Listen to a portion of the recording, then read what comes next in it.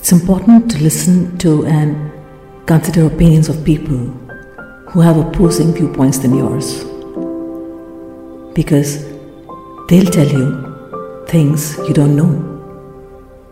They'll also tell you how to see the world in ways that you don't see it in. They'll have skills that you don't have, that you could develop. You can watch them and learn skills that will make you improve your own skills.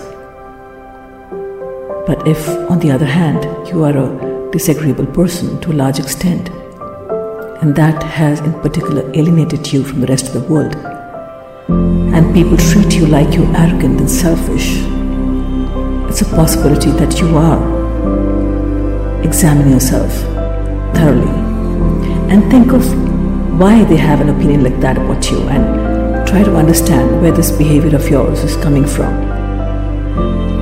You have to know that there are many behavior patterns in you that are lying dormant within you, and you probably haven't tested them.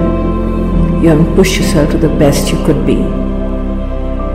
So if you find yourself in a situation like that, try to deal with it as coolly as possible, thinking about it overnight maybe, or sleeping on it and waking up next morning with a fresh mind.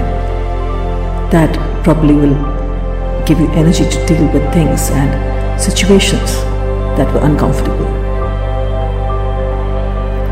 Life is a sum total of all experiences and how you react to those. And if you shut yourself off from the world, the possibility of you growing is significantly reduced. The more you open up to life's experiences and treat those experiences, whether good or bad, joyous or hurtful, like an exam question paper, you just need to know that you need to understand it well and give it your best shot. That's about it.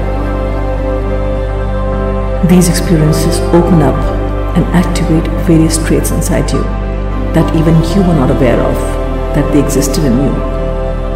They make you unlearn traits that are not required anymore in you. They are not serving any purpose in life. And these experiences also make you expand the horizon of your personality in ways even you never thought existed. So give life a chance. Every situation, every person you meet, your family, everything and everyone around you is actually teaching you something about yourself.